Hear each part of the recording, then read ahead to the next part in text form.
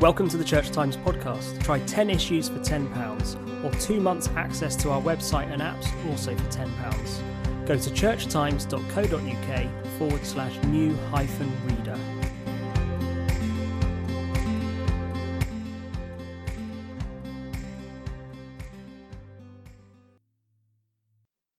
One does not need to be an expert in Jungian psychoanalysis to detect some of the potent archetypes at play in the Gospels. Chief among these archetypes is the sea, which in 2 instances of the initial pages of Luke's Gospel can be interpreted as a symbol of Jesus's healing activity. The sea, according to Carl Gustav Jung, is the collective symbol for the unconscious, this huge hidden reservoir of instincts, memories, and feelings which drive our behavior, our thinking, our interactions, and our self-perception, even when we are not aware of it, or rather, especially when we are not aware of it. The unconscious, as we know, manifests itself especially in dreams when we are asleep. And indeed, Luke portrays Jesus getting into a boat with his disciples with the aim of leading them to the other side of the lake, that is, to another way of seeing reality, and there falling into a deep sleep. We are familiar with a beautiful icon of the descent of Jesus into the Hades, in which he can be seen taking the hand of Adam and Eve and freeing them from the captivity of death and oblivion. We can picture something similar here. During his sleep, Jesus descends into the depths of humanity's collective unconscious and brings there his healing power. No surprise then if the sea, the unconscious, is in great turmoil, if the disciples are filled with fear. Few pages earlier, Luke describes a similar scene. Jesus gets into Simon's boat, sits down and teaches people from it, floating on the sea, speaking to both minds and hearts, addressing our intelligence, but much more deeply, again, probing our unconscious. Once he ends his speech, he signals his intention to bring Simon and us with him further and deeper. He invites him to put out into deep water and let down the nets for a catch. This time, the foray into the depths of our unconscious brings to the surface guilt. When Simon sees the boat sinking because of the magnitude of the catch, he falls at Jesus' knees and begs, "Go away from me, Lord, for I am a sinful man." Fear and guilt are among the most insidious biases of the soul.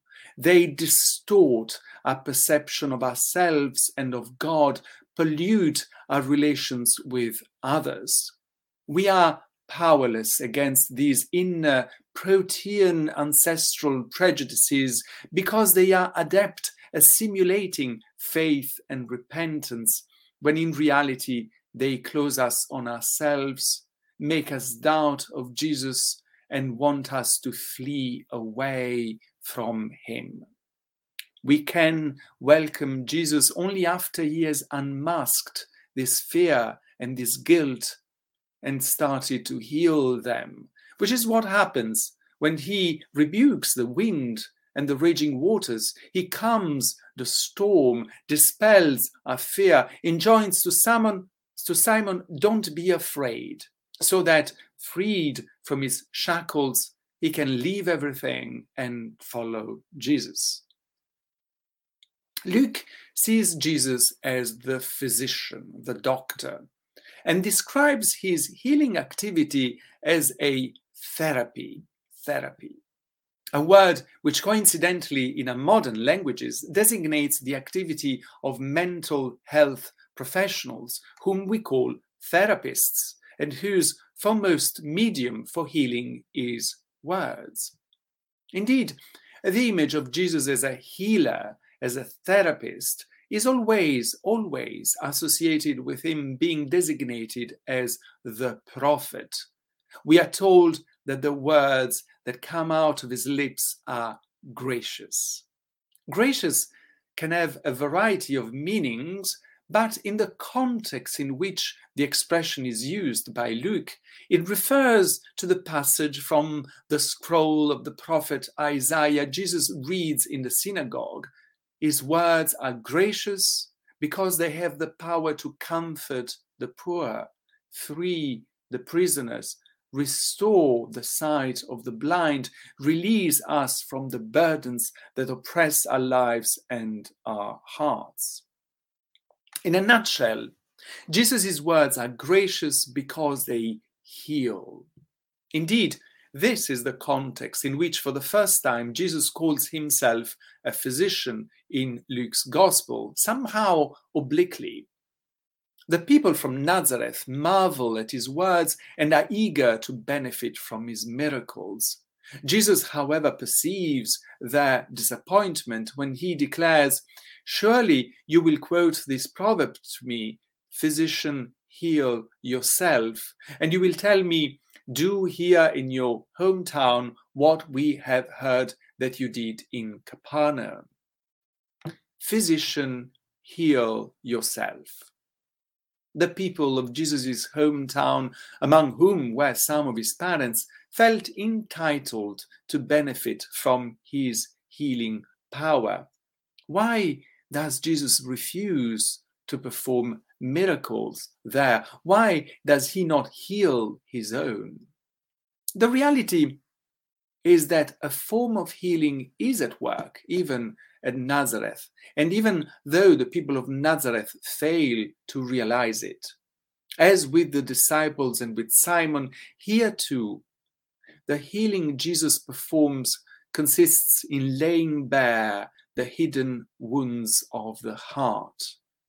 His words are gracious, that is, they are therapeutic, because they see what lies behind the apparent positive reception the people had given to him.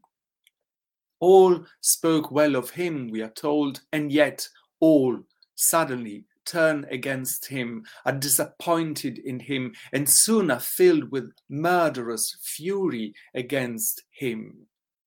"Truly I tell you," Jesus says, "no prophet is accepted in his own hometown." Just as the contemporaries of the prophets Elijah and Elisha, the people of Nazareth too are unable to recognize the presence and the action of God among them. Once again, a storm erupts and the waters rage. All the people in the synagogue were furious, and humanity's murderous instincts are unleashed. Besides, the diseases of fear and guilt, our unconscious brims with murder and anger.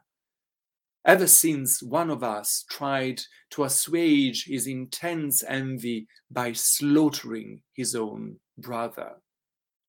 Apparently no healing happens here. Jesus seems to confine himself to laying bare his kinsman's fury. And yet, just as with the storm on the lake, suddenly the raging waters are still. All is calm. Nobody touches Jesus. He walks right through the crowd and goes his way. Something happens here which reminds me of the passage in John's Gospel, which incidentally might have come from the tradition of Luke's Gospel, in which Jesus quietens the storm of a murderous crowd set to lynch a woman, the so-called adulterous woman, solely, and Jesus calms the storm solely with the help of his gracious words. He says, "If any one of you is without sin, let him be the first to throw a stone at her." And after these words, everyone leaves. Such is the immense therapeutic power of words, of the right words, of the words that come from the lips of Jesus. A question then for us all. In this time of Lent, what is the healing we expect, nay, we need from Jesus? More generally, what sense do we make of his healing ministry in the Gospels? What meaning does it have for our faith? In our days, leprosy has been almost completely eradicated. We know that the devil has nothing to do with epilepsy. If we have a high fever, like Simon's mother-in-law, we'd rather, and rightly, see a doctor than ask for a priest. How does Jesus remain a physician for us too? What is the healing, the therapy we need from him? We know how the first Christian monks who lived in Syria and Egypt in the 4th century would have answered this question. Well before Freud and Jung, they became intensely aware of the need for a therapeutic approach to fear, guilt, anger, and a whole range of compulsive chains of thoughts which they called logismoi in Greek, and they endlessly tried to scrutinize, classify, and decipher. They tended to group these compulsive thoughts around what we want, what we fear, and how we think of ourselves or how we wish to be perceived by others. What we want is food, sex, and money. What we fear can make us angry, sad, or depressed. What we think of ourselves or wish other people would think of us can make us vain, proud, envious, and jealous. Rightly, these wise monks, which are also known as the fathers of the desert, pointed out that these compulsive thoughts latch onto good and vital human instincts and needs, nourishment, physical integrity, social recognition. These instincts and needs, however, end up absorbing a disproportionate amount of vital energies and alienate us from ourselves, from others, and from reality. They become, or they can become, obsessions, illnesses which need healing. They were called fathers of the desert because they discovered that the ideal place for this healing is the wilderness, where God journeys with his people in the Old Testament, and Jesus first deploys his divine therapy in the Gospels. The book of Deuteronomy presents the desert as the place where the thoughts of the heart are manifested in a very beautiful passage from the chapter 8, which I'm going to read. Remember, says Deuteronomy, how for these 40 years the Lord your God has directed all your journeying in the wilderness, so as to test you by affliction, to know what was in your heart, to know what was in your heart. He, therefore, let you be afflicted with hunger, and then fed you with manna, a food unknown to you and your ancestors, so you might know that it is not by bread alone that people live, but by all that comes forth from the mouth of the Lord, from his gracious lips. The clothing did not fall from you in tatters, nor did your feet swell during these 40 years. Once the thoughts of the heart are laid bare, that these illnesses come to the surface, the way the Lord heals them is by taking care of his people, by feeding them, clothing them, making sure they have the strength and the right gear to pursue the journey, their journey to the end. The desert is the place where Jesus too faces head-on these compulsive thoughts that afflict our hearts and poison our relations with each other and with God. This is what lays behind the image of being tempted by the devil. Our fear, guilt, anger, envy are not evil, but can have devastating effects in our lives, especially when they remain undetected. This is a crucial aspect of Jesus' mission right from the beginning of Luke's Gospel, when he is brought into the temple by his parents, and Simeon says to Mary, "This child is destined to be a sign that is opposed, so that the thoughts of many hearts will be revealed." The thoughts of many hearts will be revealed. And indeed, the grace attached to Jesus' words reveals the anger of the people in Nazareth, the guilt of Simon, the fear of his disciples, to which we can add the duplicity of the Pharisees when Jesus heals on a Sabbath. Jesus, Luke says, knew their thoughts. Or the self-righteousness of the Pharisee who had invited him for dinner when the sinful woman was wetting Jesus' feet with her tears and wiping them with her hair.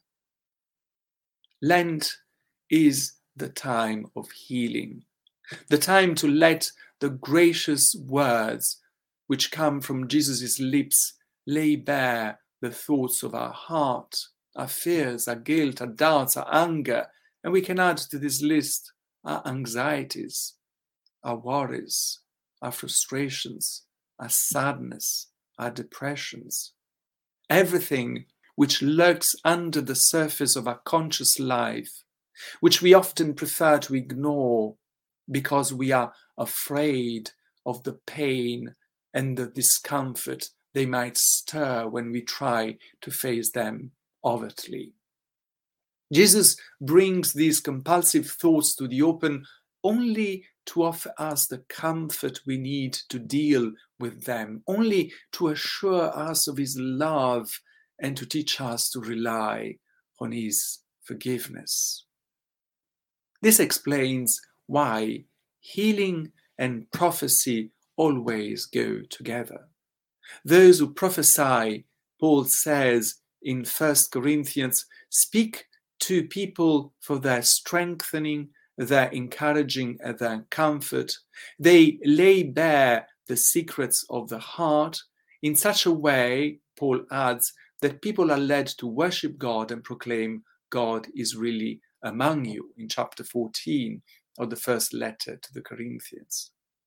The negativity we harbor in us is nothing to be ashamed of. This is why the Desert Fathers chose to treat these thoughts as illnesses of the heart. We would be right to point out that just as with the diseases of the body we go to the doctor, so with the illnesses of the heart we should see a therapist. And yet, the wisdom of all cultures and religions has understood that besides psychological and emotional aspects, there also is a spiritual component in these thoughts, in these compulsive thoughts, in these illnesses of the heart. Hence, the need for a healing process which does resort to a therapist, a professional therapist, but should not neglect the healing power of the Word of God.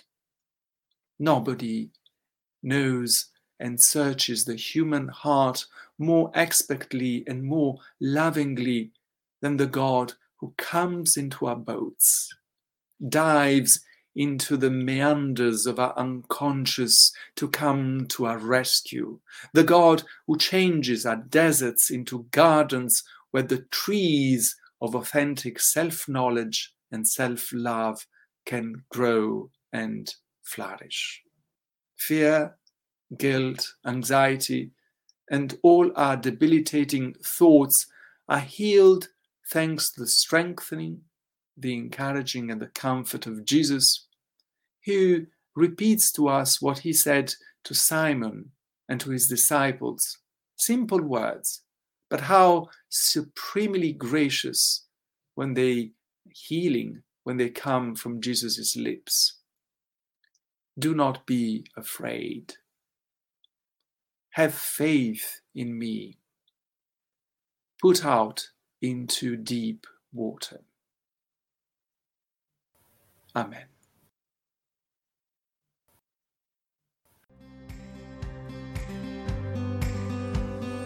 Thank you for listening to this week's episode of the Church Times podcast. You can find more news, analysis, comment and book reviews on our website, churchtimes.co.uk. If you are not yet a subscriber to the Church Times, you can try your first 10 issues for just £10. You'll get the paper delivered to your door every Friday, plus full access to our website and digital archive. Go to churchtimes.co.uk/subscribe to find out more.